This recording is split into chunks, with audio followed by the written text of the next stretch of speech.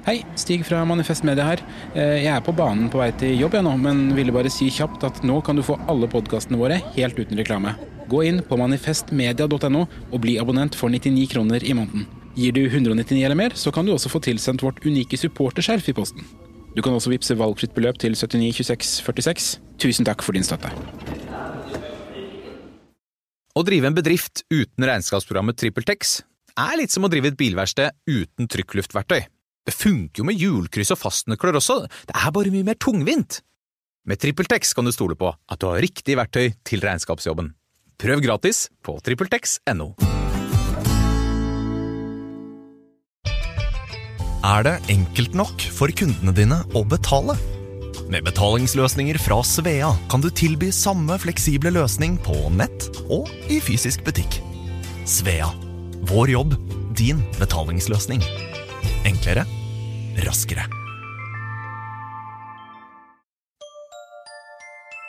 Liker du denne podcasten? Manifest Media folkefinansiert, og vi derfor avhengig av din støtte. Vips valgfritt beløp til 792646, eller gi et fast månedlig beløp på manifestmedia.no/supporter.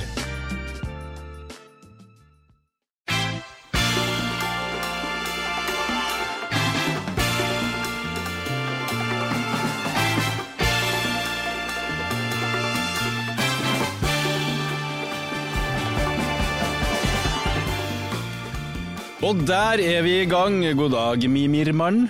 God dag, Magnus. Alt vel? Ja, veldig bra. Men du, har du sett den svære saken i Klassekampen? Forsida? Det har jeg, om Arbeiderpartiet for industriete, eller for lite industriete. Kven hører hjemme i AP. Ja. Nei, altså det jo en sak om at det basert på noe som har stått i Morgenbladet, skrevet av Marianne Martinsen, tidligere AP-politiker, og handler jo da om Arbeiderpartiet hører for mye på menn med hjelm da. Og så det veldig enkelt, og så det noen menn med hjelm som uenige i det. De mener at de ikke blir hørt på i nok grad. Når kribben tom, sier jeg, det jo ganske interessant det som Marianne Martinsen tar opp her, ikke minst fordi Arbeiderpartiet ligger så vanvittig lavt på målingene i forhold til det man har vært vant til. De jo nå cirka på høyde med Rødt SV-partiet, og regjeringen ligger jo veldig lavt i vannet, som Bjørgulf Bråen i Klassekampen ville ha sagt. Og alle lurer på hvorfor, og hvorfor går det ikke opp, og det Støre sin skyld, det politikken sin skyld, det kan jo være Putin sin skyld, for alt jeg vet. Så det der vel mye som føles uløst, også hvordan i alle dager skal venstresida forholde seg til her. Sitter dere og fryder dere i Rødt, for eksempel? Bør SV bli glad når Arbeiderpartiet går ned, eller bør de bli lei seg? Det ganske mye uløst her, ikke det? Jo, det jo noe som alle lurer på om dagen.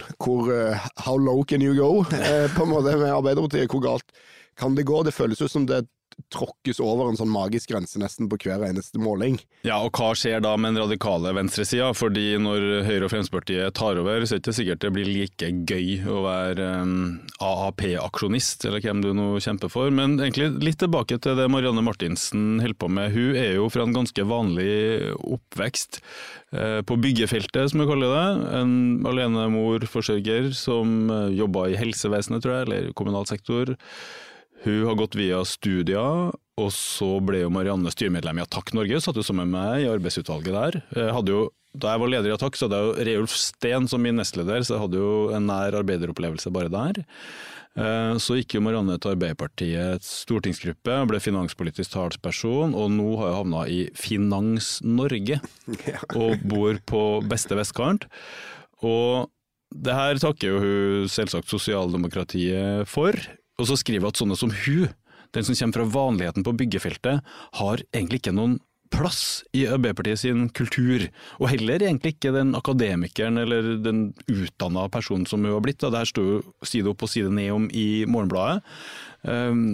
Og hun skriver jo til og med at etter hvert som hun kom inn i Arbeiderpartiets stortingsgruppe og ble litt høyt på strå der, og følte at hun liksom måtte holde seg inn med flere folk, så begynte hun å nesten gro litt sånn industrihjelm på hodet selv, for hun følte at det var arbeideren, den mannlige industrihjelmen, kjeledressen som hadde status, gutta på gulvet, dem som sto på sokkel på Jonstorget, og så begynte hun å vektlegge at bestefar hadde jo et bilverksted, og at hun hadde litt lite grann sånn manneskitt under neglene selv da, og hun synes det ubehagelig å tenke på at det hun kom fra ikke var bra nok, viktig nok, og at hun i stedet måtte liksom late på seg noe litt mer mannlig arbeideraktig, og anklage egentlig Arbeiderpartiet sin kultur for det der da.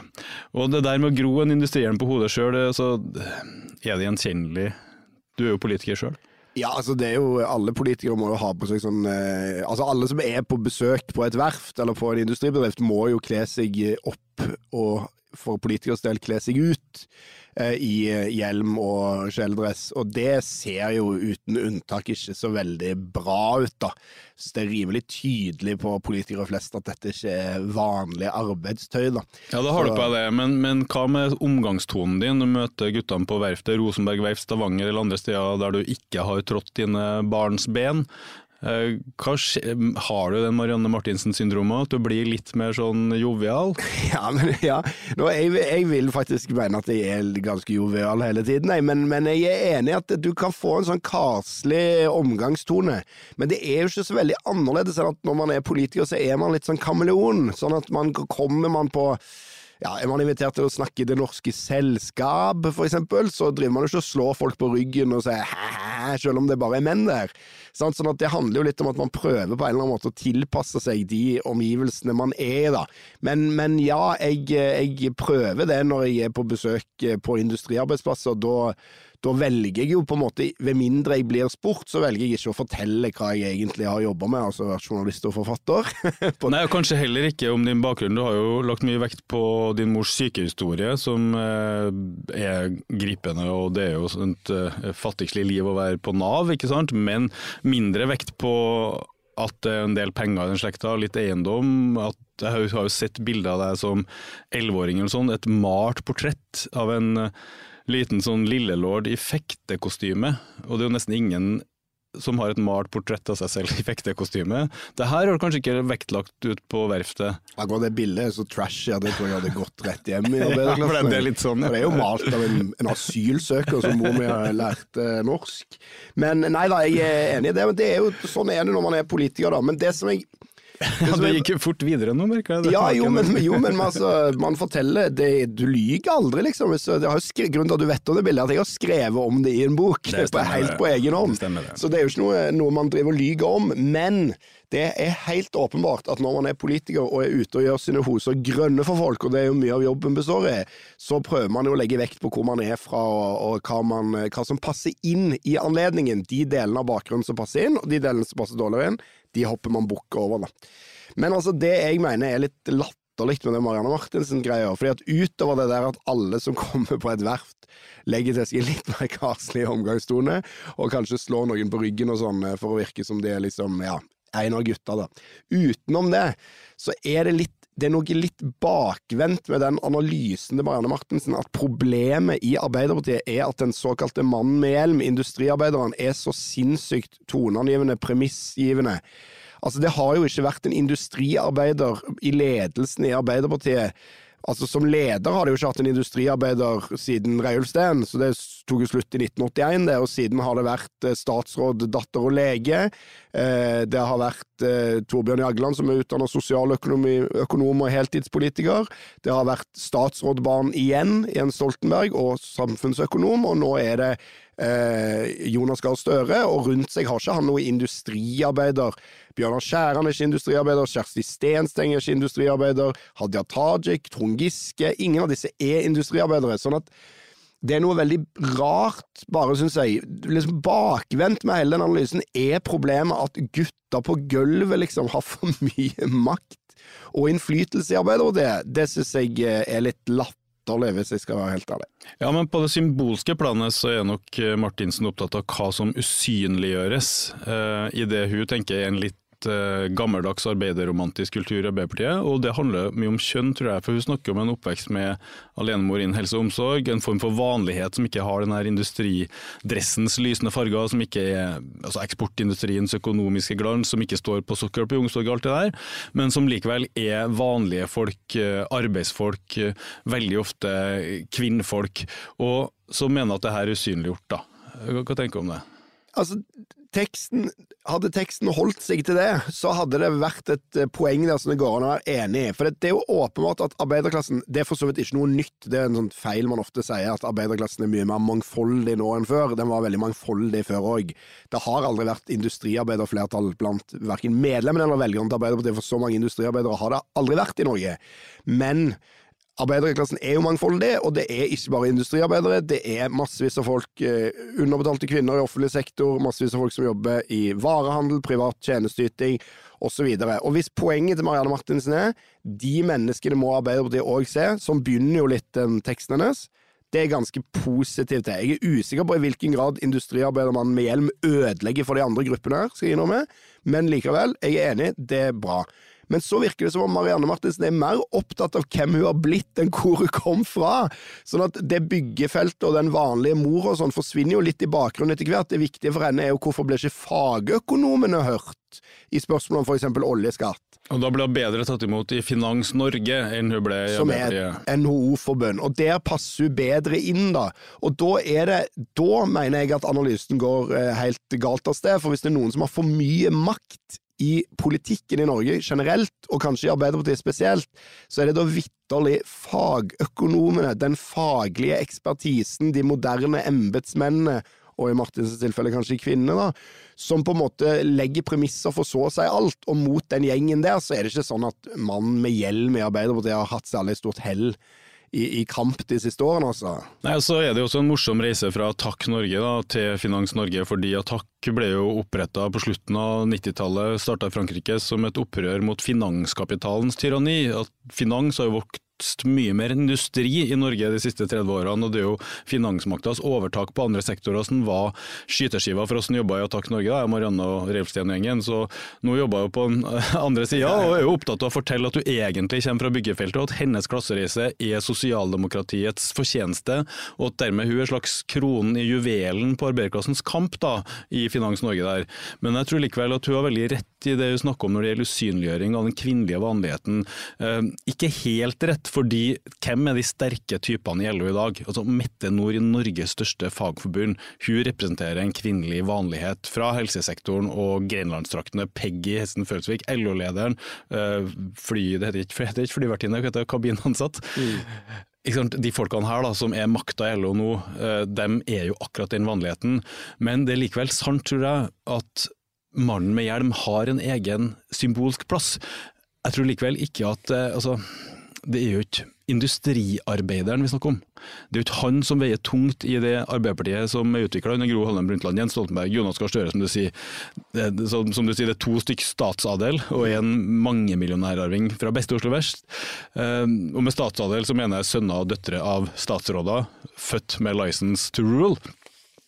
Fordi hvis du kan se symptomet på hva Martinsen egentlig snakker om, så husker du hvem hun framhever som selve urarbeideren i sitt essay i Morgenbladet? Ja, Martin Kolberg. Ja, Martin Kolberg. Han var litt på kabelfabrikken som 15-åring i Lier, eller hva det er for noe, ikke sant? Men første gangen jeg møtte Martin Kolberg, da kom jeg gående inn på NRK sammen med Reilsten, tror jeg det var. Og han Kolberg da, han hadde jo hørt at jeg hadde skrevet en bok om FRP-arbeiderne og Arbeiderpartiets utvikling og sånn, så da løftet han sin karslige pekefinger, så pekte han på meg, så sa han der kommer fra industrien, Det er litt morsomt da, treffende. Ja, ikke sant? Og Martin har jo da jobbet fulltid i Arbeiderpartiet som det vi kalte apparatskikk i Sovjetunionen, siden før jeg ble født. Siden tidlig 1970-tall har han utelukkende jobbet i partiets apparat. Han skylder partiet alt og er villig til å gjøre alt for partiet. Det er den klassiske apparatskikken da, i Sovjetunionen, til forskjell fra Jonas Gahr Støre som kunne ha blitt andre ting. Og den tonen der, den nedlatende arbeiderismen som ler av de intellektuelle, som fnyser av akademisk utdanning, det her som har plaget Marianne Martinsen inne i Arbeiderpartiets korridorer, da, og som også kommer til uttrykk når Martin Kolberg hylles veldig i det han går av, for at han på en måte har vært en vanlig mann og så videre, og en helt unik type politiker, og sånn som vi husker leppa fra Grorud, Torbjørn Berntsen med Arbeiderpartiet, alt det her. Når de er så nedlatende overfor sånne som oss da, så det en helt unik sånn Arbeiderparti-ting, fordi ut på verftet på Rosenberg møter aldri. Aker Verdal møter aldri. Ta Atle Tranøy, som konserntillitsvalgt i Aker-systemet da, og en industrilegger fra Stord. Hvis det noen som hører på juridiske og sosialdemokratiske resonementer, så det jo han svarer jo som en jurist med lange setninger, en meget intellektuell fyr, og sånn det overalt. Det eneste stedet den arbeiderismen lever i omgangskretsen til Jens Stoltenberg, Jonas Gahr Støre og den her Oslo Vest-makta i Arbeiderpartiet, og det jo ikke industriarbeidere å snakke om, det sånne token workers, altså liksom-industri, det pappfigurene, som skal gi Oslo Vest-Arbeiderpartiet en følelse av å ha arbeidsfolk i nærheten. Så derfor så sier de sånn jævlig, sånn som Hågensen brukte å si. Derfor så buldrer de som sånn lederen for avdeling 5, som trekker fram hele tiden av Fellesbjørn i Bergen, en sånn buldrebasse som heter Roar Abrahamsen, som ekstremt AP-lojal, men også da ekstremt arbeideristisk i stilen sin, ikke sant? Og det der jo et sånt teaterstykke. At jo mer AP-lojal, EU-lojal og systemlojal de jo mer har de på seg den arbeideristiske habitten, og jeg skjønner at det fungerer undertrykkende på typer som Marianne Martinsen, men du må jo ikke mista den tingen der eller Martin Kolberg for å være en industriarbeider. Og det fungerer jo også undertrykkende for industriarbeiderne, for de folka her blir jo sendt ut i ruteskjort og med den retoriske stilen, når industriarbeiderne skal disiplineres til fordel for Arbeiderpartiet, til fordel for LO-toppen. Sånn at, ta for eksempel dette kraftopprøret, ikke sant?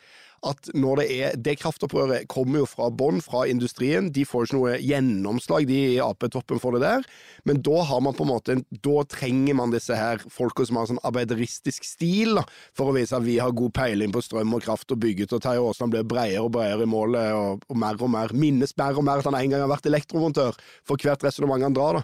Nei, altså, du nevnte jo Yngve Hågensen, der det jo et utrolig parodisk eksempel på akkurat det du sier nå. Midt under foregående AP-krise, Støre var i masse problemer i media og sånn, så skrev Yngve Hågensen et sånt sinnssykt innlegg som gikk viralt og sånn, som var sånn, nå får det faen meg være nok, og mediene kjefter på Jonas, og han har faen meg stått på for våre verdier, og det var så mye banning da. Og så kom det jo fram etter en uke at innlegget var jo ikke skrevet av Yngve Hågensen, det var jo skrevet av en ansatt rådgiver i Arbeiderpartiet, som ikke hadde noe bakgrunn fra arbeiderklassen, men bare behov for å grave fram denne her mumifiserte gamle mannen Yngve Hågensen, som for lengst gått ut av alt aktivt virke sånn på toppnivå da, og liksom legge alle disse bandordene i hans munn for at det skal framstå så sinnssykt folkelig da. Ja, derfor så mener jeg at Marianne Martinsen helt åpenbart har rett i at den karslige arbeideren spiller en helt spesiell rolle i Arbeiderpartiets makt skal vi si, oppsett i dag da. Og arbeiderbevegelsen kanskje deles enkelt i 3 poler. Det ene Oslo Vest styringspartiet License to Rule. Det andre kvinnedominert LO. Dem du nevnt, privat service, men særlig offentlig tjenesteyting, og der har du jo fagforbundet NTL og så videre. Og så det privat industri, mannsdominert LO, ikke sant? Og Arbeiderpartiets license to rule-gjeng, den lille overklassen fra Oslo Vest etter mitt syn, har klart å opprettholde hegemoniet i stor grad gjennom alliansen med de her eksportindustri-brumlebassene, for da får du den symbolske gevinsten av en sånn ekte arbeider med hjelm, og så klarer du å holde ned, da får de opprørene da. Så da har de frontfagsmodellen som sørger for at far får lønn først, de her mannsdominerte yrkene, og da må kvinnedominerte yrker, høyt utdanningsgruppene til kvinnfolkene og så videre, ta til takke, og det prisen at den arbeiderklassen betaler for den maktalliansen, og opprøret mot det jerntriangelet, eller den duoen da, sånn Gro Harlem Brundtland, Yngve Hågensen, det var Geir Liv Valla.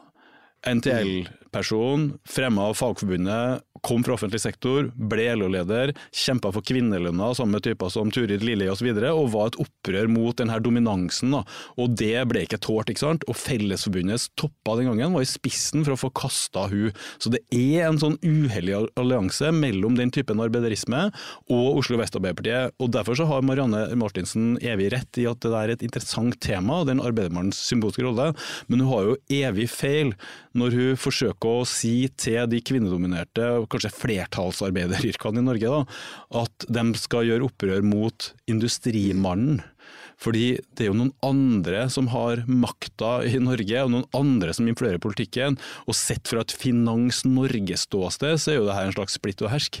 Det de kvinnerike yrkene trenger å gjøre, jo å alliere seg med de arbeiderne. Men nå skal ikke vi sette her og løse Arbeiderpartiets problemer med en gang. De jo større enn som så. Du har fått inn et spørsmål fra en lytter. Ok. Vil du høre det? Ja. Hør her nå. Det her tror jeg vi skal gå inn i, skjønner. Det her Andreas, en felles bekjent venn av oss, som skriver følgende. Jeg har et spørsmål til podcasten. Jeg en ivrig lytter av podcasten, men selv Arbeiderpartimedlem. Så lenge jeg kan huske, har den radikale venstresida /koko-venstre vært i opposisjon til Arbeiderpartiet, og ønsker partiet nord og ned. Nå har partiet klart å ta turen dit selv. Finnes det en mulighet for et bra styre i Norge uten et rimelig stort Arbeiderparti? Og da holder det ikke om Mimir svarer at han skulle ønske at Rødt hadde majoritet. Slik jeg ser det, redningen for venstresida at Arbeiderpartiet klarer å redde seg fra sin egen evinnelige nedtur. Men hvordan kan det skje? Det ganske mørkt for hele venstresida hvis SV og Rødt historisk store, men uten Rødt eller rødgrønt flertall. Hilsen fortvilet, myk sosialdemokrat. Ja, det jo litt sånn samlivsspørsmål der på slutten, følte jeg med myk og... Nei, det... men du føler at man har rett i det her, altså at det vanskelig for Rødt hvordan man skal forholde seg til Arbeiderpartiets nedtur? Ja, det i min hverdag tror jeg det det vanskeligste jeg baler med, egentlig. For det at på den ene siden så Rødt vokser jo sånn noenlunde, og alle politiske partier, det vil være helt urimelig å forvente noe annet, blir jo glad når de selv gjør det bra. Altså, så enkle jo vi mennesker. Så kommer det måling Rødt 9,5%, da jubler vi jo i Rødt. Men den målingen jo egentlig nitrist når du tenker deg om. For det hjelper jo ikke noe om Rødt har gått fram 3-4% siden valget, og SV 1-2, hvis Arbeiderpartiet har falt 10, og Senterpartiet har falt 8. Da jo situasjonen som den på målingene da har Erna Solberg og Sylvi Listhaug regjeringsmakten i Norge om noen år hvis det holder seg.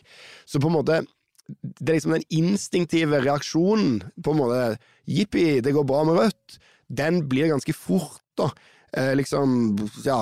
Kvalt av at det går så veldig, veldig mye dårligere med Arbeiderpartiet enn det går bra med Rødt, på en måte. Ja, så hva skyldes den nedturen til Arbeiderpartiet, og ikke minst Senterpartiet? Hvordan skal en ekte sosialist reagere når de styrende går på snørra på målingene, og det i hele tatt noe som den radikale venstresida kan gjøre for å hjelpe det stakkars regjeringsprosjektet?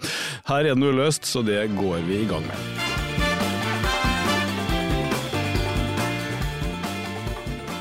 Vi som har levd en stund husker at Torbjørn Jagland trua med det og deretter gjennomførte. Han gikk av som statsminister og gikk ut av regjering fordi Arbeiderpartiet ikke fikk 36,9%, for det synes han at han måtte ha. Det fikk han ikke.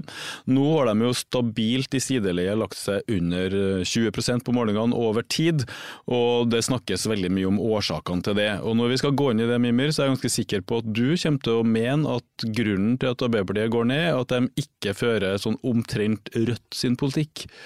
Stemmer det? Ja, på en måte så stemmer det, ja. Ja, fordi Rødt har jo da mellom 5 og 10% på målingene, så hvis Arbeiderpartiet hadde ført den, så ville de... Hva har de fått da? Nei, det viktig at det store partiet lærer det lille, ja. For hvordan man skal vinne velgere. Nei, altså, det litt sant, litt usant. Altså, jeg skrev for, det ble 5 år siden nå, en bok som heter Hva ville Gerhardsen gjort? Da var jeg ikke med i Rødt, egentlig, og det var liksom sånn, hva skal Arbeiderpartiet gjøre for å reise kjæringer? Så var boka om Arbeiderpartiet. Ble for så vidt godt tatt imot av Arbeiderpartiet-folk da, så hadde jeg blitt sure på den boka i ettertid, når det viste seg at jeg var en trojansk hest, Rødt-politiker i forkledning. Ja, altså du fikk jo ikke bli nestleder i AP, så du ble med i Rødt. Nei, det sto mellom Rødt og Nidar og Sosialdemokratisk Forum, men det ble Rødt. Men nei, altså poenget i den boka at Arbeiderpartiet har hatt en nedgangstrend som har vart egentlig helt siden midt på 50-tallet, og den overraskende stabil, den nedgangen. Altså det sånn et hopp opp og et hopp ned, men hvis du deler det inn i sånne 10 år, så går de cirka like mye ned 10 år for 10 år for 10 år, og så det krisevalg, og så retter de seg litt opp, og så det ny nedgang. Så det en sammenhengende nedgangsfortelling da. Og mye av det mener Arbeiderpartiet folk selv skyldes liksom at verden har forandret seg på en sånn måte at det ikke ville vært mulig for de å gjenta liksom Gerhardsen-suksessen. Og delvis også skylder de litt på velgerne. Folk litt utakknemmelige. Arbeiderpartiet har gjort veldig mye av det Arbeiderpartiet ble skapt for å gjøre. Velferdsstat og sånn. Og folk utakknemmelige også. Ja, det jo et uttrykk der som jeg tror kommer fra Sverige som ble kalt de stigende forventningens misnøye. Og det betyr jo velgerne barn blir aldri fornøyd, og man må bare være litt streng med dem. Ja, og det særlig når arbeidsfolk stemmer på partiet som FRP da, så kommer den her retorikken her da. Så det liksom, men min tese i den boka, som jeg mener har bare stått seg, det ikke egentlig at Arbeiderpartiet ligger for langt til høyre, men at de har fjernet seg fra liksom eller de har ikke klart å fornye sin på en måte sosiale basis da, sånn kontrakten sin med arbeiderklassen, eller det Gerhardsen kaller for det store arbeidende folk, fordi at det inkluderer mange flere enn arbeiderklassen i sånn snever marxistisk forstand, apropos den diskusjonen vi hadde i sted om bare industriarbeiderhjelm og sånn. Men bare la meg stoppe et øyeblikk der. Altså, du sier at problemet ikke at politikken ligger for langt til høyre, men at de mistet sin kontakt med arbeidsfolk. Så hvis de hadde hatt litt flere vanlige folk med og uten hjelm til å si den samme EU-lojale politikken, så hadde det vært bra. Nei, det både og. Det både et politisk spørsmål og et representasjonsspørsmål. Og det politiske spørsmålet at du må ha en politikk som til det beste for arbeidsfolk, og på en del områder så det vanskelig å se at det hovedprioriteten av Arbeiderpartiet. Da strøm, mener jeg, veldig godt eksempel på det. Tenker du først og fremst på arbeidsfolks interesser, de skal ha billig strøm, bedriften de jobber skal ha billig strøm, eller du veldig opptatt av at markedet må fungere, at vi ikke må komme på kant med EU, andre type egentlig ideologiske hensyn, men som da ikke tjener da de interessene man til for å tjene da. Så kan vi jo nevne arbeidsliv, frislipp av bemanningsbransjen, og så kommersiell megling av andres arbeidskraft har jo ikke vært arbeidsfolkets gunst, tror jeg byggebransjen enig om. Pensjonsreformen tar jo fra folk med tunge yrker og kortere levealder og gir til dem som laget pensjonsreformen. Jeg husker Reiulf Steen, min nestleder i Takk, var veldig fortvilet over at for første gang går mitt eget parti i spissen for å øke klasseskillen i Norge. Det kan jeg ikke sitte rolig og se på, og så videre. Og så det en del sånne ting, men så det også et representasjonsspørsmål, tror jeg. Man skal ikke liksom underslå at lederen i Kristelig Folkeparti for eksempel veldig sjelden satanist, og lederen i Arbeiderpartiet kan på en måte ikke alltid være mange millionær. Og det kan man gjerne lage all slags blomstrende argumentasjonsrekker for hvorfor det burde være mulig, og kanskje teoretisk sett burde det være mulig. Folk burde være såpass rause. Men det bare ikke sånn. Det et problem. Det litt urettferdig for Jonas Gahr Støre der, tenker jeg, fordi at sett fra vårt ståsted så han veldig rik, men han føler seg jo fattig i forhold til dem han på middag med. Ja. Men det blir et ekstra problem, og han ikke alene om det problemet, men når det totalt manko på det som var Arbeiderpartiets store styrke før i tida, at de fikk utdannet et helt nytt skikt av politikere som kom direkte fra arbeiderklassen og fra fagforeningene. Når det forsvunnet i bakgrunnen, når man nesten ikke har arbeidere i toppen igjen, da forsterkes det politiske problemet. Så de henger sammen da. Ja, det et eksempel som jeg bare nevner der også, fra lønnsoppgjøret i 2000, såpass gammel, for da var jo Yngve Hågensen LO-leder, en ordentlig sånn arbeider som kan si helvete, og det var et kraftfullt hovedoppgjør med mye misnøye med mange ting ute i arbeiderklassen, og i LO så det jo et system når det uravstemning og alle LO-medlemmer skal stemme ja eller nei til det sentrale oppgjøret med LO-sekretærer ut i fylkene som lyttepostene og hører hva stemningen på grunnplanet her, ikke sant? Og da trodde jo vi, jeg jobbet i Klassekampen den gangen, at det kanskje var en nei-stemning, og folk var forbanna, de ville kreve mer, de var ikke fornøyd med det fjaset, ikke sant?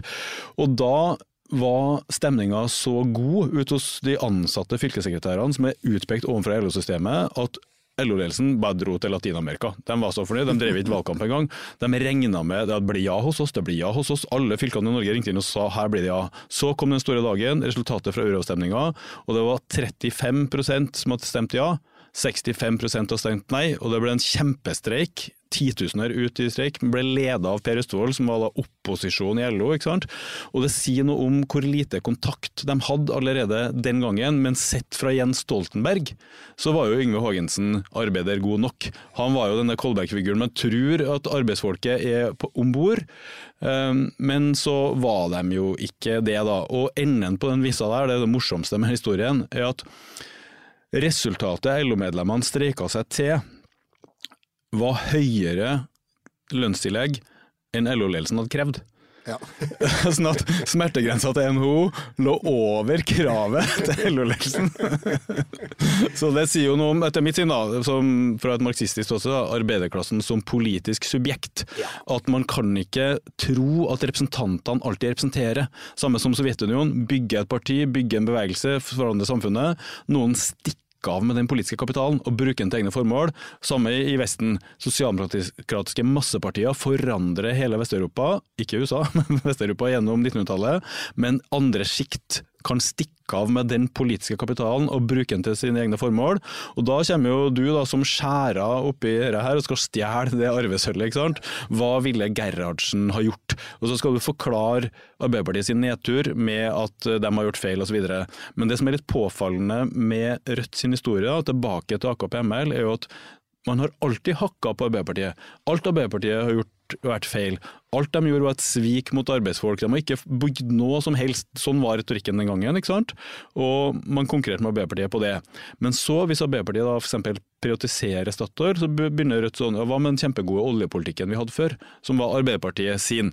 Så først når Arbeiderpartiet slutter med noe, så begynner din fløy å hylle det. Og nå har du skrevet hva ville Gerhardsen ha gjort. Dine unger kommer til å skrive hva ville Stoltenberg ha gjort. Ja. Sånn at man pisser på Arbeiderpartiet helt til de snur, og da begynner man å gravplyndre den politiske arven da. Ja. Altså det er jo åpenbart en ganske treffende kritikk av ytre venstre her da. Og Trygve Bratteli, han sa på et tidspunkt som han spurt, tror du kommer til å få et godt ettermæle? Og da svarte Trygve Bratteli, som var statsminister for Arbeiderpartiet og leder i partiet til Gerhardsen, han svarte, ja, det tror jeg så fremt det kan bidra til å skade min etterfølger.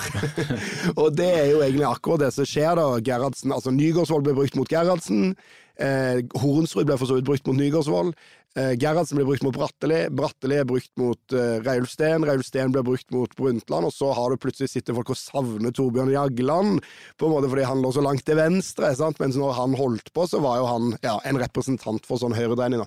Men det er noe basis her også, altså. For det første så har jo Arbeiderpartiet beveget seg til høyre. Det er jo ikke sånn at det har vært på kryss og tvers. Noen ledere går til høyre og noen går til venstre. Det har jo vært en ganske gjennomgående høyrebevegelse over tid da. Og da er jo det som var før, er jo nærmere den radikale venstresiden. Og hele samfunnet har beveget seg til høyre kanskje også. Sånn at etter høyrebølgen og sånn på 80-tallet, sånn at den radikale venstresiden også kommet nærmere det som var gamle Arbeiderparti-standpunkter tidligere, mens man hadde på en måte mer en sånn levende venstresidedebatt med ulike strømninger og retninger og sånn da. Og så, i hvert fall for min del, og det er jo vanskelig, og det har vært mye dum kritikk av Arbeiderpartiet, jeg har sikkert skyldig i det selv også, altså. Men for min del så er liksom, jeg synes mye av det, ikke alt, men mye av det Gerhardsen-greiene og Tranmæl-prosjekt og sånn, er noe helt på ekte. Det er ikke bare staffasje da, det er noe på ekte Rødt og SV burde lære av å trekke veksler på, det der at ytre venstre alltid har hentet inspirasjon fra utlandet, og aldri egentlig vært så gode til å ta vare på det beste i den norske tradisjonen. Når det har vært innenfor Arbeiderpartiet eller arbeiderbevegelsen, det synes jeg er ganske trist da. Så jeg mener nok det bør være lov å drive med litt sånn Gerhardsen-nostalgi altså, men jeg skjønner jo at folk i Arbeiderpartiet kan bli ganske oppgitt av det, for det var jo det var ikke så godt det var ikke så mye vennskapelighet mellom Gerhardsen og AKP-ML, for å si det sånn, og det hverken den ene veien eller den andre. Nei, jeg tror det at ytre venstre sin historie er litt preget av å være en slags periferi i norsk politikk etter at Arbeiderpartiet ble så hegemonisk som de gjorde gjennom å nedkjempe konkurrenten Norges kommunistiske parti, som nærmest nedkjempet seg selv, kan du jo si, ved å være det som vi kalte for Moskva-lojal en gang. Og så ble SF dannet som en utenrikspolitisk opposisjon tidlig 60-tallet på grunn av NATO-spørsmål, og så kom AKP-ML sånn ut av det her igjen, som enda mer utenrikspolitisk opposisjon knyttet til Vietnamkrigen og så videre. På en måte den delen av matfattet som er igjen da, etter at Arbeiderpartiet kjemper fram folketrygden, sykelønnsloven på 70-tallet og arbeidsmiljøloven og alt det her, så har det å være en dårlig utenrikspolitikk da, skylde på USA og sånn. Og så får du det over bekken etter vannproblemet som du nevner, ikke sant, at I stedet for å lære av den historien, for det kan man ikke, for det er jo konkurrentens historie, så begynner man å gå over bekken til Moskva, eller til Kina, eller til egentlig hvor som helst. Og hvis du tenker at du skal danne AKP-ML i 1973, da, du er 400 studenter som skal kalle det Arbeidernes kommunistparti, og skal ha det egentlig Arbeiderpartiet, så står den konkurrenten din, og har LO i ryggen, men også Gerhardsen som symbol og alt det her. Da må du nesten si at faren min er sterkere enn faren din, og han heter Mao Zedong. Ja, så lille Norge, kanskje Arbeiderpartiet fikk det litt her under NATOs vinger, men Mao Zedong, min pappa, han har ledet 800 millioner fattigbønder mot imperialismen, han. Og da går det rundt noen sånne studenter da, og skryter av det, og det funket som fy i studentersamfunnet. Når det kom ut på industriarbeidsplassene, så var det jo laber interesse, for å si det rett ut. Og det her er Rødt sin historie, og den er jo pinlig på det punktet her. Og det var jo pinlig for meg også å jobbe med Reulf Steen da. Og vi snakket om ledelsesprinsipper og sånn, ja takk, og jeg hadde noe et eller annet som jeg hadde lest borti Mao Zedong, og så bare flirer han, så sa han, ja sånn gjorde vi i industrien på 50-tallet i Norge også, men fint at du sånn fant det på, snakk om å gå over kloden etter vann, ikke sant? Men likevel tenker jeg, når jeg ser på dere i Rødt nå, også på SV, så har det jo gått 50 år, og ytre venstre og radikale venstresida har jo lært veldig mye, og nå husker jeg den første Audun sa til meg da han kom opp på Stortinget for 100 år siden, så ringte han og sa Magnus, jeg tror vi må skaffe oss noe politikk. Vi har veldig mye ideologi, men her på Stortinget, så det vi må ha politikk, det er saker her. Og den kurven, læringskurven, går Rødt gjennom også, har jo noe politikk på veldig mange områder, og til sammen har jo de partiene 15, 16, 17, 18, 19, nesten like mye som Arbeiderpartiet, og da tenker jeg på tide å bli voksen. Ikke sant? Da er spørsmålet, hva slags kraft er den sosialistiske venstresida i Norge i dag? Hva slags forhold har de til Arbeiderpartiet? Og det er jo eksistensvilkår nummer 1 for den radikale venstresida i Norge. Hvordan forholder du deg til Arbeiderpartiet? Og den barnslige hakkinga som var før, det må bare være slutt. Man må forholde seg til de velgerne, til de sakene og til det partiets tradisjon, og ha en eller annen parlamentarisk og utenomparlamentarisk, det betyr fagvelse og så videre, strategi for det her. Og det lurer jeg veldig på nå. Vi kan jo sikkert krangle opp og ned om det er strømprisen som gjør at de går ned, eller om det er Putin i Europa eller så videre. Men jeg tenker det er vel så interessant som den krangelen handler alltid om at folk skal fremme sin egen politikk, ikke sant? Høyre mener at det er for lite skattekutt. Men vel så interessant så tenker jeg det å gå inn i strategisk nå, hva i alle dager skal være forholdet til Arbeiderpartiet for Rødt og SV da? Hvordan skal dere i Rødt stille dere? Skal dere bare konkurrere dem i hjel, eller finnes det en annen vei å gå? Ja, og det er et ekstremt vanskelig spørsmål å svare på da. For at, altså, bare for svar, det skal ikke gjenta seg veldig ofte denne podcasten, men det skal også bitte litt forsvarstale for AKP-ML. Men, for jeg er helt enig i den kritikken din av deres forhold til AP, men jeg synes det er verdt å huske på at AP også har hatt et ganske manisk forhold til den radikale venstresida, og det har jo utartet i ulovlig overvåking og masseregistrering og eksklusjoner, behandlet både folk i SF og i AKP på en måte som jo bare ikke, og NKP snakker på en måte. Jeg tror kanskje ikke det var manisk forhold, du ville si det var panisk forhold. Panisk forhold, ja, det er riktig. Så det der, og når man snakker om dette forholdet, for det er det som er det store strategiske spørsmålet nå, hvordan skal Rødt og SV forholde seg til at vi har en Arbeiderparti-Senterparti-regjering som vi på en måte heier på, men ikke er en del av, sant? Så vi er halvveis, SV litt mer enn oss med budsjettforhandlinger og sånn, men vi vil jo ikke ha det alternative opplegget. Vi vil ha denne regjeringen, og samtidig er vi jo denne regjeringens kanskje hardeste kritikere på veldig mange områder. Og hvordan balanserer du det da? Og tilsvarende, hvordan forholder Arbeiderpartiet seg til Rødt og SV? Har Arbeiderpartiet nå kommet til et punkt der de anerkjenner Rødts eksistensrett? Eller er ideen til Arbeiderpartiet, faen, håper det partiet forsvinner under sperregrensen igjen ved neste runde, så er vi kvitt det? Eller har man liksom lykkes på en sted og komme videre i det, og hvordan skal det der balansen være? Og det er ikke særlig lett å svare på. Ja, og det bringer oss tilbake til det spørsmålet vi fikk inn fra vår myke sosialdemokratiske lytter Andreas her, som kanskje kan kalles en lilla velger, altså dem som er kanskje mellom Høyre og Arbeiderpartiet, mer enn dem er på vei mot Rødt, i hvert fall hvis du ser på hva slags sosial klasse vi snakker om her. Folk som bor i villa, kaller dem for villavelgere også. Det er myke sentrum, dem som vil ha Jonas Gahr Støres fornuft, det her som kanskje den radikale venstresida forakter litt, men som en svær velgermasse, som mye vanlighet. Det mye allværsjakker og ingeniører her også, ikke sant? Folk som halvparten stemmer Høyre, halvparten stemmer Arbeiderpartiet. Umulig å se hvem som hvem, men hvis du flytter de gruppene der, så flytter du Norge politisk. Og hvis det myke sentrum faller, så faller jo den radikale venstresida også. Da det høyresida som styrer her. Og det det som alvoret i situasjonen, tenker jeg. Så det må vi gå inn i litt mer, tror jeg, før vi blir ferdige i dag. Hei. Mitt navn Johan Shanmegaratnam. Og jeg heter Ingrid Fadnes. Vi journalister i venstresidas dagsavis Klassekampen. Og nå så har vi et skikkelig godt tilbud til deg. Du kan få Klassekampen gratis i 3 uker. Sjekk ut klassekampen.no/gratis. Ja, det klassekampen.no/gratis. Og det stopper helt automatisk. Snakkes! Hvis vi ser saken fra dere i Rødt, så dere jo på den ene siden konkurrenter til Arbeiderpartiet og skal prøve å ta velgere fra dem. På den andre siden så må dere også bli med å bygge et rødgrønt lag. Og det jo en motsetning. Så hvordan løser dere det? Ja, nei, altså enn så lenge så vil jeg ikke si at man har klart å løse det så veldig bra i det hele tatt da. Men liksom, dette på en måte utfordringen i det daglige, så å si, på Stortinget. Det skjer hele tiden små og store ting regjeringen legger fram, og da opposisjonspartiets natur da. Vi jo ikke med å vette om disse tingene på forhånd en gang. Det kom utspill fra regjeringen på arbeidslivspolitikken for eksempel, som vi egentlig ikke har vært noe med arbeidet med i forkant, og så plutselig, bam, nå kommer det proposisjon, masse gode endringer. Og da ligger det jo i opposisjonspartiets natur å være sånn, ja, dette var ikke nok.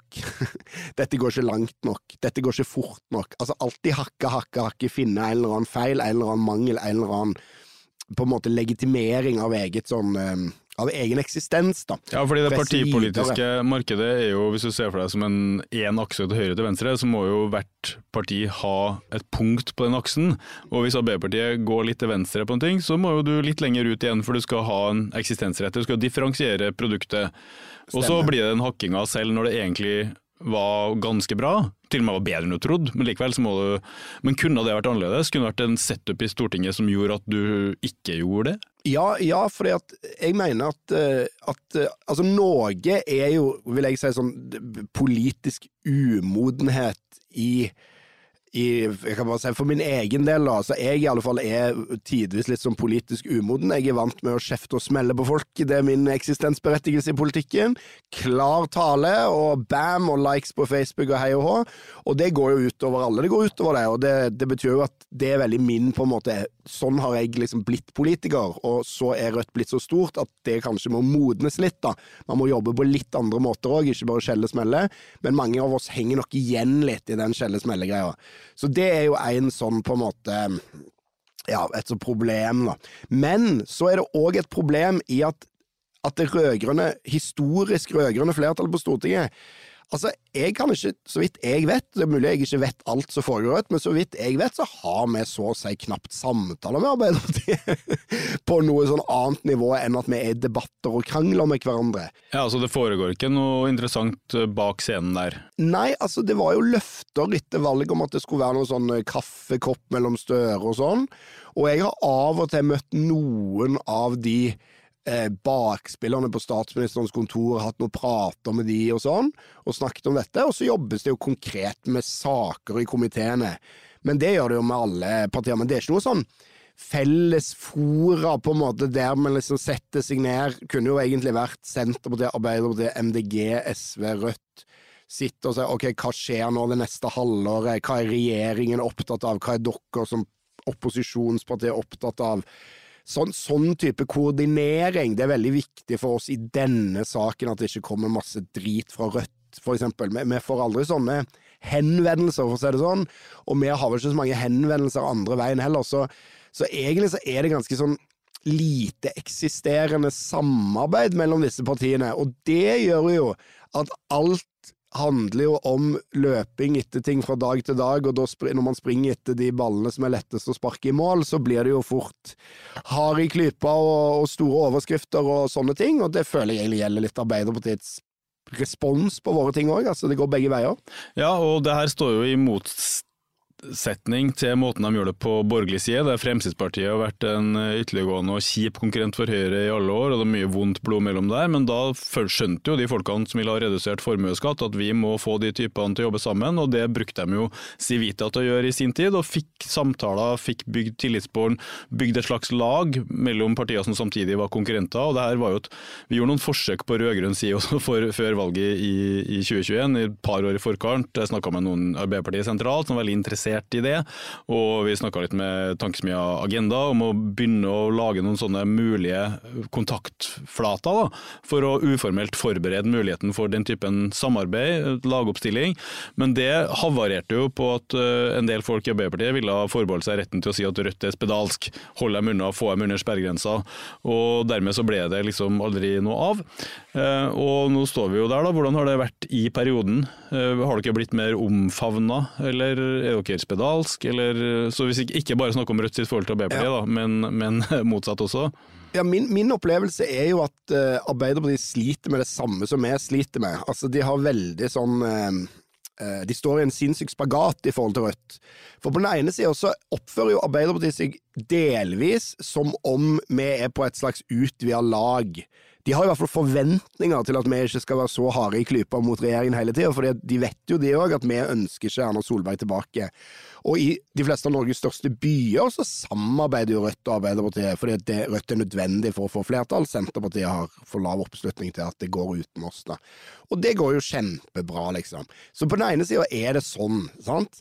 Men på den andre siden så holder en del av Arbeiderpartiet seg i alle fall fortsatt med en idé om at Rødt er en uting i norsk politikk. Altså Støre ble jo en gang spurt i et sånt politisk kvartergreie om Rødts ideologi og sånn, og da sier han at han mener Arbeiderpartiet står nærmere Høyre enn Rødt. Og det vet jeg ikke hvor seriøst han mener det, men hvis han mener det seriøst, da er det jo faktisk ikke noe grunnlag for samarbeid på rødgrønn side i det hele tatt da. For da er jo ikke samarbeid velkomment på en måte, da vil jo heller samarbeide med Høyre. Men her viser jo Støre til den historiske bakgrunnen, arven til et parti som var for ettpartidiktatur i Norge helt frem til 1984, 100 år etter parlamentarismens innførelse i 1884, og som rett og slett var stalinistisk, maoistisk i sitt utsyn da. Og det er ikke noe rart at han markerer avstanden til de sidene ved saken. Nei, det er jo helt i orden. Skal jeg bare påpeke da at når det kommer til det å ha støttet ettpartidiktaturer som har vært kommunistiske, så har jo faktisk også Arbeiderpartiet og Rødt en felles arv, men det er noen annen sak. Men jeg er jo helt enig i det, og Rødt prøver jo å markere avstand fra det, og det synes jeg er helt legitimt at Arbeiderpartiet gjør også, men spørsmålet er jo hva Arbeiderpartiet vil. Vil Arbeiderpartiet ha et Rødt som de tenker, ok, flott at Rødt kommer over sperregrensen, sikrer 8 ekstra mandater på rødgrønn side, med samarbeidet med de er veldig gode på dette og dette, og så er de mindre gode på det og det, men de er en nødvendig del av det store, breie flertallet. Er det sånn man tenker, eller tenker man dette partiet har en arv som er helt åpenbart kjipt, det er jeg enig i, og åpenbart støttediktatur og sånne ting, men den arven er så tyngende at vi kan ikke samarbeide med Rødt, de er spedalske for oss, ferdig. For hvis det siste der er tilfellet, ja, da er det jo ingen grunnlag for noe rødgrønt samarbeid, men da går det heller sånn å forvente at du kan ikke forbeholde deg retten til både å si Rødt er et spedalsk parti, håper de forsvinner under sperregrensen, good riddance, og synes det er viktig at vi på rødgrønn side nå klarer å ha en hyggelig omgangsform med hverandre. Det vil i hvert fall si at dere har en hyggelig omgangsform med oss. Ja, det var jo så interessant i innspurten på valgkampen, så kom det jo, jeg vet ikke om det var fake news, men det var en Dagsrevy-reportasje der Jonas Gahr Støre tok valg om maten og fikk Arbeiderpartiet på førsteplass, og Rødt på andreplass, og så Senterpartiet på tredje. Og det kom jo på skjermen, så der prøvde de jo å signalisere et eller annet, tror jeg, til en del velgere. Og SV var jo ikke på den pallen en gang. Og i forhold til SV så har jo, tror jeg, Arbeiderpartiet forregnet seg bitte litt i en type arroganse som kanskje har gått ut på dato nå, fordi man var jo helt overbevist om at SV kom til å bøye seg på Hurdalssjøen og gå inn i regjering og fungere som fender, sånn at hver gang Arbeiderpartiet svikta i forhold til de fattige, eller regjeringen svikta i forhold til de fattige, så skulle SV få skylda, og hver gang man gjorde noe progressivt, så skulle Arbeiderpartiet få æren, og innført av SVs politikk og fikk æren for det, og sånn ble det jo ikke, fordi Audun Lysbakkens SV var av en annen karakter, og har jo åpenbart spilt kortene sine riktig, gjør det kjempesterkt på målingene, sammenlignet med det de gjorde under Jens Stoltenberg i hans regjering som gissel der, og jeg lurer på om det som foregår en nødvendig læringsprosess for hele det rødgrønne laget, at Arbeiderpartiet lærer at den arrogansen der, det funker ikke.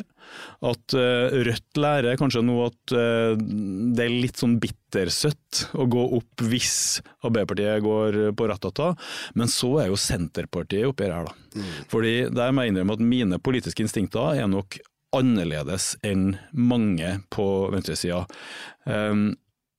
SV merket jeg, på ledelsen i hvert fall, tok Vedum veldig på ordet, og han begynte å skjelle på SV. Ja. Og det skjønner jeg liksom at de gjorde, men Vedum skulle jo prøve å holde på noen sånne høyrevelgere og sånn da. Men i de store sakene så jo nei-partiene enige. Og det tror jeg rett og slett en nøkkel her, som vi ikke kommer utenom å snakke om. Strømsaken, det at vi skal kunne ivareta norske hensyn med den strømmen vi har nedbetalt i 100 år, der skiller jo nei til EU-ståstedet, som da har majoritetsståsted i Norge, så veldig fra Espen Barth Eide og andre sånne kroniske EU-tilhengere, som først og fremst tar hensyn til EU-tilpassingen. Og i sak etter sak så står jo SV, Rødt og Senterpartiet på samme lag der da. Rundt arbeidslivsreguleringen så har jo Senterpartiet også vært en pådriver, kanskje bortsett fra landbruket. og det masse høyrevridd med Senterpartiet, don't get me wrong, altså. Men etter mitt syn så det en reell koalisjon i noen sånne for regjeringen helt avgjørende saker med strømmen som den fremste, der det burde ha vært bygd et fellesskap mellom nei-partiene. Der du til og med kunne hatt med KrF in the mix, og der LO-forbundene enige, store deler av Arbeiderpartiet enige, Rødt, SV, Senterpartiet enige, og egentlig så Oslo Vest Arbeiderpartiet som omringet av et sånt flertall. Og den koalisjonen aldri bygd. De partiene har aldri stått sammen. De har aldri utviklet noe fellesskap som bygger på den siden i norsk politikk da, og det tror jeg bidrar til handlingslammelsen. For da Senterpartiet låst inn på et kott som kalles på handlingsrommet, basta bunnet av Jonas Gahr Støre og Oslo Vest ja til EU-gjengen, og det ikke noe handlekraft fra nei-siden. Så jeg mener nei-siden på Stortinget egentlig har sviktet vel så mye som Støre og Co, for de gjør egentlig jobben sin. De prøver å holde seg inn med EU og ellers smile til velgerne. Ja, dette jo en ulykke det der, at så mange oppegående, progressive, radikale mennesker på et eller annet tidspunkt fikk det for seg at Senterpartiet var en slags sånn, den store fienden nærmest i norsk politikk. Og de var verre enn FrP og Vedum, Norges Trump og sånne ting. Og at man da ikke klarer å se forbi det som egentlig bare forskjellene nærmest det nesten ikke engang i retorikk, det forskjell i nesten sånn stil, på en måte estetiske forskjeller mellom partiene. Han liker godt å komme med den der pick-upen sin og skryte av hvor stor bil og gravemaskin han har og sånn. Ja, det har Trygve Magnus sluttet med nå. Nå går han i finansministerdressen og mister 10 velgere i sekundet. Ja, med poenget at, og da reagerer mange av Rødt-velgerne, SV-velgerne instinktivt så utrolig negativt på at han har den pick-upen, at det liksom, han blir på en måte en sånn fiende da. Så for min del må jeg bare si, jeg synes ikke det noe bra at Senterpartiet går tilbake med det. Mange venstre som faktisk mener det, og nå kan det til å skjølle seg selv for og sånn, men altså, det en ulykke som du sier, at Senterpartiet og SV ikke, og Rødt da, ikke klarer å danne en fruktbar allianse om de store tingene de enige om.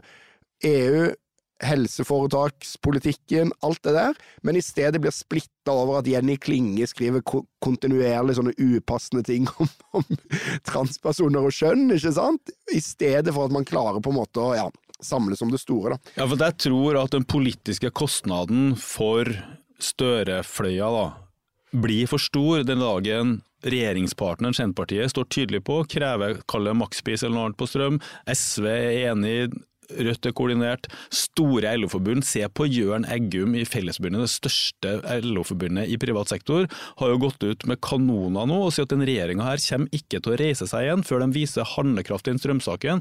Det nytter ikke å sitte her og vente på EU, man må ta ansvar for bedriftene, arbeidsfolk og så videre, og han høres jo ut som Rødt, eventuelt Nidaros Sosialdemokratiske Forum, så det her jo en kjempesterk sosialdemokratisk opinion, men alle de kreftene jeg nevner nå sitter jo maktesløs og stirre på en storkoalisjon av ja til EU-partiene, AP-toppen og Høyre, som i realiteten bestyrer norsk politikk da, som en gammel som embetsmannsstat, som soler seg i glansen av Bryssel, der man ført solt seg i glansen av København, Stockholm, så er det på en måte en lojaliteten under noe større og finere. Da. Og det mener jeg er en svikt på nei-sida, og særlig i Senterpartiet, for jeg er ikke enig i at problemet med Senterpartiet var den pick-upen til Trygve Slagsvold Vedum. Det var at de kontinuerlig hakka løs på særlig SV og MDG for å vise seg som sånn ikke-urbane, ikke-elitistiske, kule typer ut mot bygda. Da. Det lå en slags nedlatenhet overfor det rurale og arbeidsfolket der i at man liksom skulle flotte seg med å være mot folk som drikker te eller hva det ikke gjør for noe. Så jeg mener det er en ulykke at den kulturtingen har fått splittet og at Senterpartiets ledelse hadde hovedansvaret for det, men at det har jo fungert veldig fint for ja-sida Norge. Ja. Og så tror jeg en ting som du nevnte jo høyresiden, og det arbeidet de har gjort med Civit og sånn, liksom jobber systematisk over tid for å egentlig renvaske FrP, det er jo det hovedprosjektet, og bygd enormt mye sånne tette sosiale bånd mellom de ulike høyrepartiene. Men jeg tror også det finnes en lengre tradisjon blant de borgerlige partiene for å innse at det ikke holder med ett parti. Altså, Arbeiderpartiet sitt prosjekt var jo historisk at de skulle ha flertall alene i sitt parti, og det tok jo godt over 100 år fra partiet ble stiftet til det kunne sitte i regjering med et annet parti. Det måtte bare være Arbeiderpartiet alene. Og merkelig nok så egentlig det prosjektet til NKP og AKP også, det er bare at de skal utkonkurrere Arbeiderpartiet som det eneste ene partiet. SV og SF har litt kanskje annen historie, mer som sånn komplementært parti til Arbeiderpartiet, synes jeg. Men det er en sånn idé. Borgerskapet kan ha mange partier, men arbeiderklassen har bare ett. Det er liksom monoteistisk på en måte, og den måten man blir det partiet på er å drepe den gamle guden, liksom, og så overtar man rykket inn. Da. Sånn at jeg tror ikke vi har hatt en sånn tradisjon, eller det har hatt utrolig lang tid å bygge opp en sånn forståelse for at kanskje vi trenger hverandre alle sammen, da. Ja, det er jo den latinamerikanske tradisjonen alltid en sånn front popular, med mange sånne regnbuekoalisjoner, de skjønner det.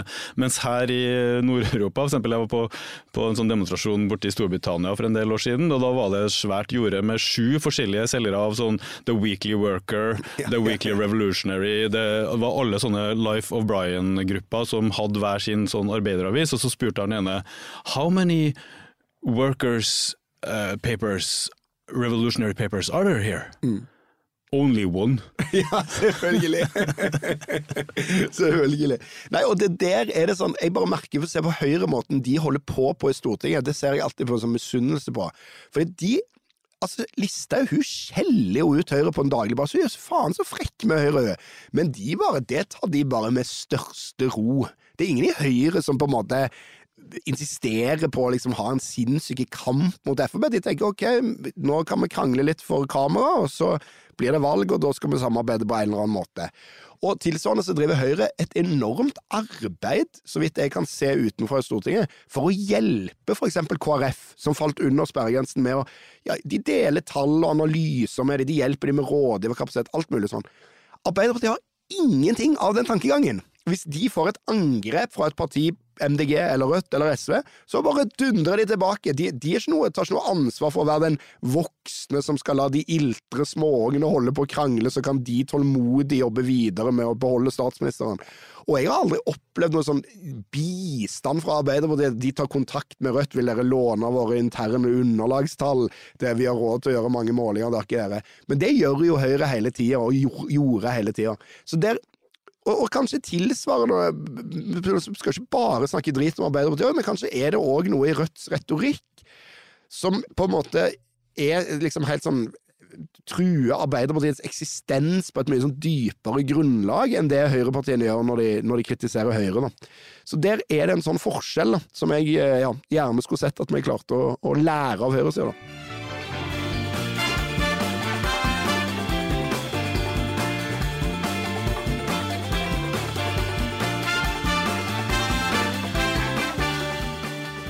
Ja, det jo en fin ambisjon, men jeg vet ikke mye mer om vi har kommet så mye nærmere en løsning på det uløste i dag. Vi har ikke nok gjennomgått en del terapeutiske øvelser, innrømt at ytre venstre ikke så veldig stilig når de prøver å lære far sin å lage barn.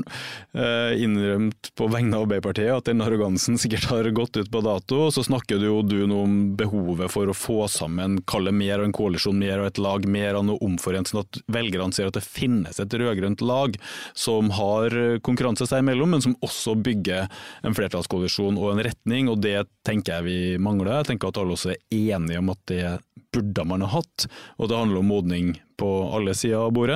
SV har kanskje vært en voksen i rommet hele tiden. SV låner ut ressurser av andre partier, sånn så de har oppført seg veldig voksent, vet jeg. Men det som står igjen og dirrer for meg er det i det hele tatt mulig, så lenge EU-spørsmålet står der sånn som det gjør, og vår innsender Andreas, han vet jeg, en kronisk EU-tilhenger, og det helt greit, men Jonas Gahr Støre klarer jo ikke å løse strømkrisa nå, fordi hvis han får en varig løsning, så har han jo også laget verdens beste nei-argument. Jeg snakket om det i Aftenposten nå nylig, ikke sant? Hvis vi får et unntak fra EUs strømmarked som utenforland, så har vi også et unntak som nei-sida kan bruke som argument til evig tid, for vi får det alle som innenforland. Så det er gode EU-strategiske grunner til at den delen av Arbeiderpartiet bare ikke vil dit, fordi de brenner så veldig for EU. Så derfor lurer jeg på, det i hele tatt mulig å bygge den der rødgrønne koalisjonen så lenge det her spørsmålet ligger under hele tiden, og splitte det vi liker å tenke på som ett lag? Ja, det nok mulig å bygge en slags koalisjon av dette, men det betyr ikke full enighet på alle livets områder. For det første det jo helt åpenbart mange ting som ikke berørt av EU, som det går an å lage et minimumsenighet om det. Men for det andre så har vel jeg opplevd at ledelsen i Arbeiderpartiet har i hvert fall i perioder innsett at de har en EU-politikk som de må sette litt i bero, fordi at den ikke så populær der ute. Sånn at det klart at hvis man skal insistere på å ha en veldig sånn aktivistisk pro-EU-linje som Arbeiderpartiets ledelse har hatt i perioder, så det jo veldig vanskelig. Men på en måte, hvis man klarer på en eller annen måte å respektere at folk har sagt nei i folkeavstemning 2 ganger, og Arbeiderpartiet har jo langt på vei gitt opp selve medlemskapsdebatten, sier de i alle fall, så kan man kanskje da komme videre på en del områder da. Men det vil aldri komme til noe sånn punkt der Rødt og SV på den ene siden og Arbeiderpartiets ledelse på den andre vel forlikt om alle mulige spørsmål. Men det burde gå an å klare å samles om et eller annet som gjør at du i hvert fall hindrer Erna Solberg fra å komme tilbake til makten. For det blir ikke noe mindre EU-positiv politikk av det heller, skjønner du. Sånn at det burde nå gå an, og jeg tror i hvert fall Andreas, vår innsender, den myke sosialdemokrat, har rett i at sånn i all overskuelig fremtid så det ikke noe sjans for at dette går uten at Arbeiderpartiet i alle fall gjør et sånn høvelig greit valg. Og så vil nok maktforholdene internt i rød-grønn blokk endre seg sånn at Rødt og SV blir større og Arbeiderpartiet blir relativt sett mindre. Men det går ikke an at de gjør det så dårlig som nå. Det et problem for oss alle sammen. Og særlig Senterpartiet da, de har jo falt fra 13-14 og ned på sperregrensa nå, så de trenger vel også å reise seg. Ja, altså alle de rødgrønne partiene vi bør glede oss over alle de rødgrønne partiene når de gjør gode valg. Det det som poenget. Så alle partiene bør på en måte prøve da, og liksom vokse, for å si det sånn. Og det går nok ikke uten Arbeiderpartiet og Senterpartiet hvis det skal bli noe gang i dette fremover da. Ja, men da fikk vi jo løst det likevel da. Da har jo alt på still. Skal det bli godt med noe juleferie snart, eller? Ja, gleder meg. Dra hjem til Stavanger. Stavlorka. Det torsk, ribbe? Pinnekjøtt. Det pinnekjøtt, ja. Pinnekjøtt. Røkt eller urøkt? Røkt. Hvilken vin går til pinnekjøtt da? Nei, det blir øl. På fredag, så denne uka her, så skal faktisk jeg og Andreas teste hvilke vinsorter som går best til røkt pinnekjøtt fra Jakobs. Jeg har en line-up på 7 forskjellige, som spennende, fra tørr fermint fra Ungarn via noe. Vi har faktisk oransjevin fra Georgia også, helt bort moden Bordeaux, og alt som imellom. For pinnekjøtt kronisk vanskelig, altså det umami, det salt, det fett, og det litt sødme fra den stoppa. Så ja, vininteresserte lyttere vet hva jeg snakker om. Mimir og Marshall skal ikke ta full juleferie enda. Vi har nemlig lyst til å ta en runde opp under jul med lytterens spørsmål, for vi har fått inn ikke bare det her fra Andreas, men også en bunch på e-post. Og nå vil vi gjerne ha flere, så kan vi få svart ut litt grann før vi tar jul. Hva vil du bli spurt om, Mimir? Nei, jeg vil jo kanskje bli spurt om ideologi, da, om venstresidas store problemer. Jeg føler noen ganger i den podcasten at jeg snakker litt mye om Rødt selv, altså. Og det er hyggelig det, men jeg vil gjerne snakke litt om andre ting også.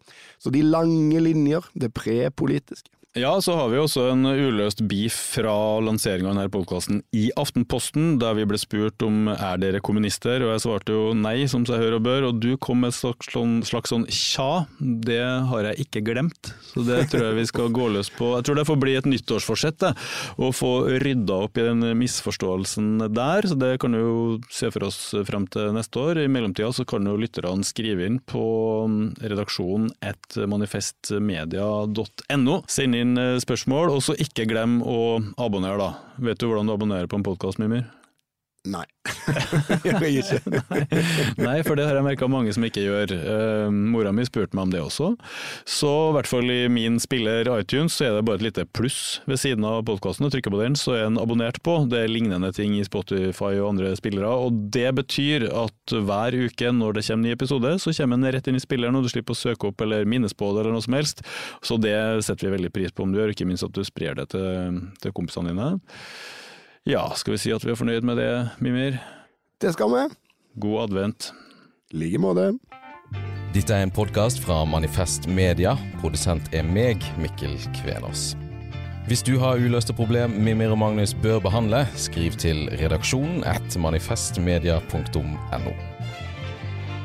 Du hører Mimir og Marsdal hver torsdag på Spotify, iTunes og der du ellers finner podcast.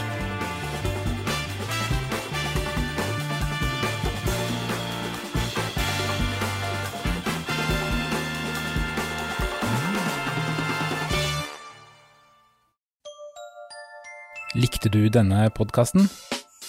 Da trenger folkefinansierte Manifest Media støtte fra deg.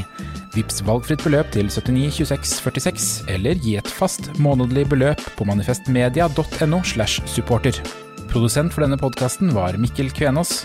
Ansvarlig redaktør Magnus Marsdal. Du har hørt en podcast fra Manifest Media. Vi folkefinansiert og avhengig av din støtte. Gå inn på manifestmedia.no og bli supporter, eller vips valgfritt beløp til 79 26 46. Ansvarlig redaktør Magnus Marsdal.